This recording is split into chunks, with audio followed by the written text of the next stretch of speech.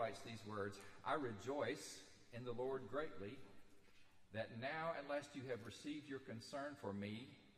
Indeed, you were concerned for me, but had no opportunity to show it.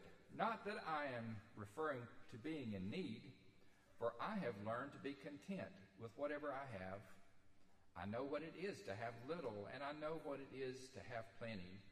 In all circumstances, I have learned the secret to being well fed and to going hungry, of having plenty and of having need and being in need. I can do all things through him who strengthens me." Word of God for the people of God.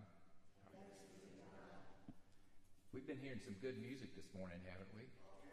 Okay, I'm going to give you a little sample of some more good music.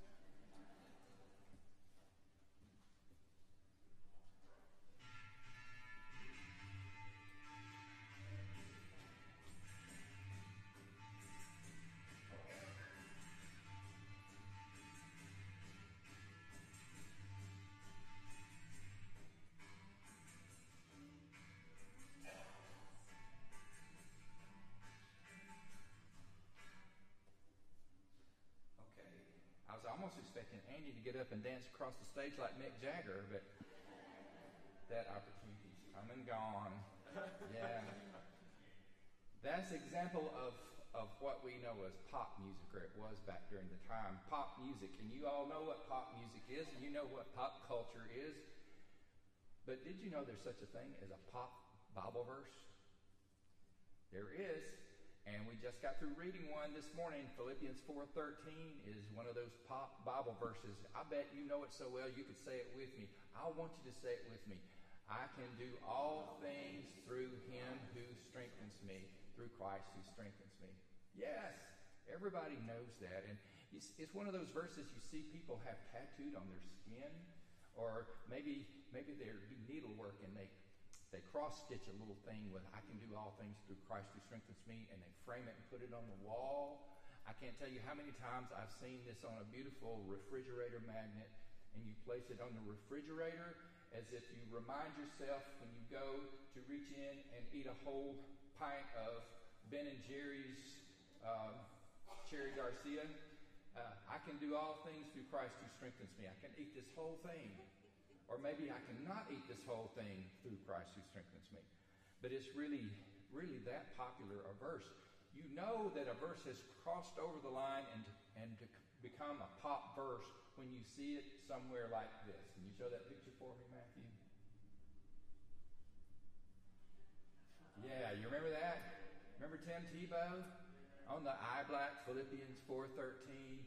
Yeah, that was a very kind of popular thing. Now, I'm all for people reading more Bible verses. Hear me on this.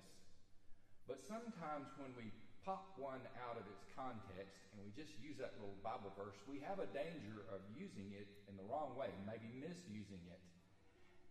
And to tell you the truth, as much as I love football, Philippians 4:13 isn't about scoring more touchdowns.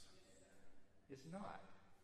It isn't about reaching your sales goal at work. Maybe you have it framed on your desk at work, and it's not about making an A on your next calculus test. It's not about any of that. Really what it's about is satisfaction. It's about satisfaction.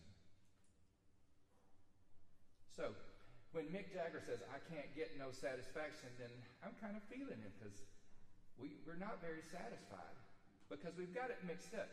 Contrary to popular belief, satisfaction doesn't come by getting more. It doesn't come by getting more. But we try, and we try, and we try, and we try, don't we? We just think if I just had a little more of this, or I just had a little more of that, then I could be satisfied. About 15, 16 years ago, I discovered something that turned out that maybe I would have been better off not knowing about. There's this online auction site called eBay. Who knows about eBay? Some of you shaking your head. You know where I'm going with this. You see, eBay isn't good for somebody who's like me, who is a guitar-holic. "Hi, my name is Sam. I'm a guitaraholic." You're supposed to say, "Hi, Sam." That's the way we do it at GA, you know. But no, I've always loved guitars, and you know, I can kind of keep that where it needs to be in my life, as long as I have to go to a store to look at them, or maybe a catalog. But then I discovered eBay, 24 hours a day, 7 days a week, anytime you want to, pull that stuff right there. Thousands and thousands of guitar. Ooh, look at that one. Ooh, look at that one. And so it started to really kind of get to me. I had stars in my eyes, you know. And then one day I kind of crossed the line and I made a bid on one. But I didn't get it because I didn't really know how to do the bid thing. But then I just kind of kept at it a little bit, and I figured out how to do this and when to do this and how to make it work. And then came the day when I won a guitar I was bidding on. And oh, the feeling of satisfaction. Wow. Only slightly nagging in the back of my mind was, how am I going to tell Tammy about this? But I won. You see, I won. And then it came in the mail, and I took it out of the box, and ooh, that feeling of satisfaction to get that guitar and I played. It was just so good.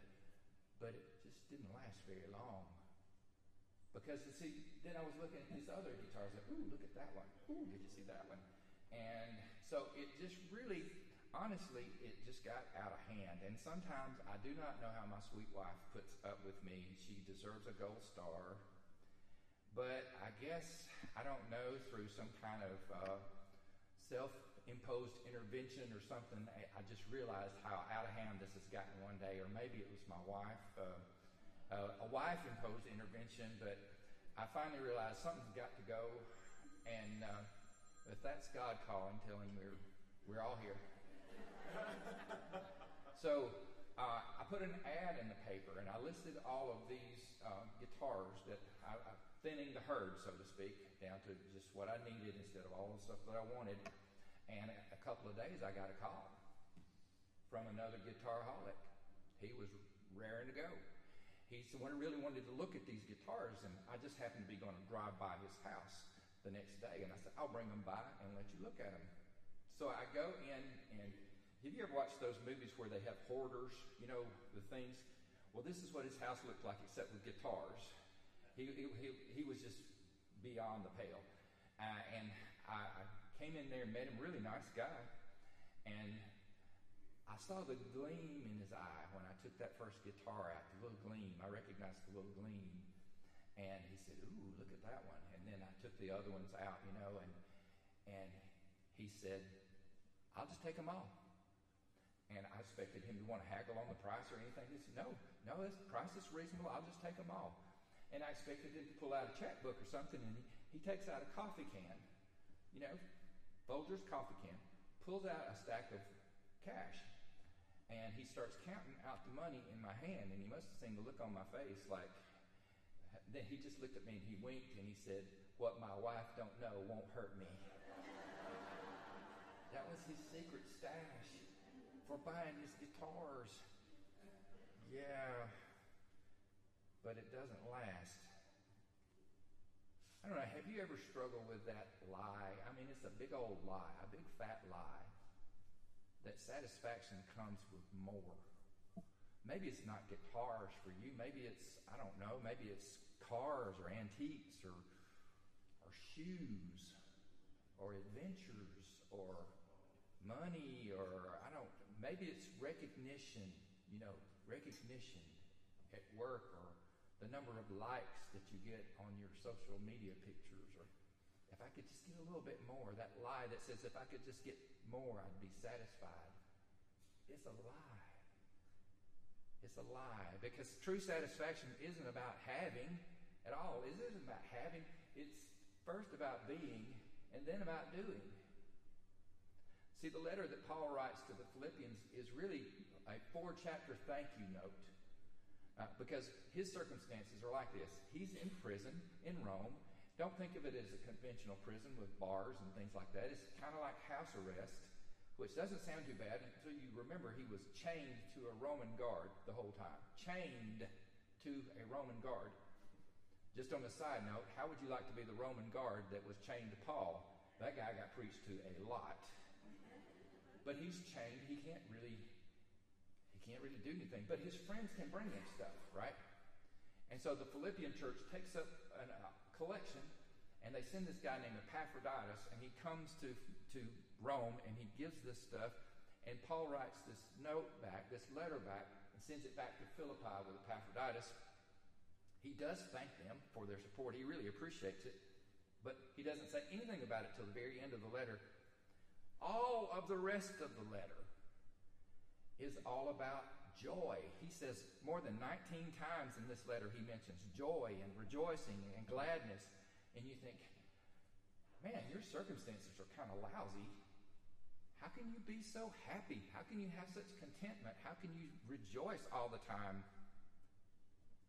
And he could do that because he had learned the secret. And the secret is this. True satisfaction doesn't come with what you have. It isn't even about having freedom. It's about being in the right place with your heart and your mind. And Paul's heart and mind was in the right place. He had a thankful heart. If you're following along your outline, I have some scriptures that go along with this from the letter of Philippians. He's thankful. Every time he turns around, he's giving thanks. He's humble. He says, let the mind of Christ be in you that emptied himself and took on the form of a slave. He is not stuck in the past. He said, I'm forgetting what's behind and I'm pressing forward toward what's ahead. He is prayerful. He's not anxious. He says, don't worry about anything, but pray about everything with a thankful heart. And then he says, the scripture we read in Philippians 4:11, he said, I've learned to be content with whatever I have. And being in that place, in his heart and in his mind, being in that place brought him peace and satisfaction and joy. It wasn't about having anything. It was about being. But you know, in addition to being, we've got to do, don't we? There are things that we have to do. We have to get it done. And sometimes they're really, really hard. Paul was in prison and he was coming up to trial. And he had no idea if he was going to get out of prison or if he was going to be executed. But he had to do what he had to do. And, well, he was limited into what he could do. He was chained to a prisoner, to a Roman guard. But he could write letters, couldn't he? And over half our New Testament comes from the fact that Paul was doing what he could do even when he was in prison. He was writing letters, and 2,000 years later, here we are still reading them, still getting blessed by them. Aren't you glad that Paul found the strength to do what he could do? How could he even do that? How could he even do that? Now we find out where Philippians 4:13 really comes from. I can do all things through Christ who strengthens me. I can do that difficult thing that I have to do. I can be okay because Christ is sufficiency for me, not myself, not others, not things. This thank you letter doesn't sound much like a thank you letter focusing on the stuff that Paul got sent because, you see, he was already grateful. He was already satisfied. Paul knew this, and I want you to hear this loud and clear. Paul knew that in Christ he was enough. In Christ he was enough. All the other stuff didn't matter. He was enough if he threw a touchdown pass. He was enough if he threw an interception. You see? He was enough. He had peace like a river in his soul. You see, if we don't know deep down that we're enough in Christ, then no amount of things is ever going to make us enough. No amount of money, no amount of adventure or thrills, no amount of romantic relationships, nothing is ever going to make you enough if you're not enough in Christ already. That's the satisfaction.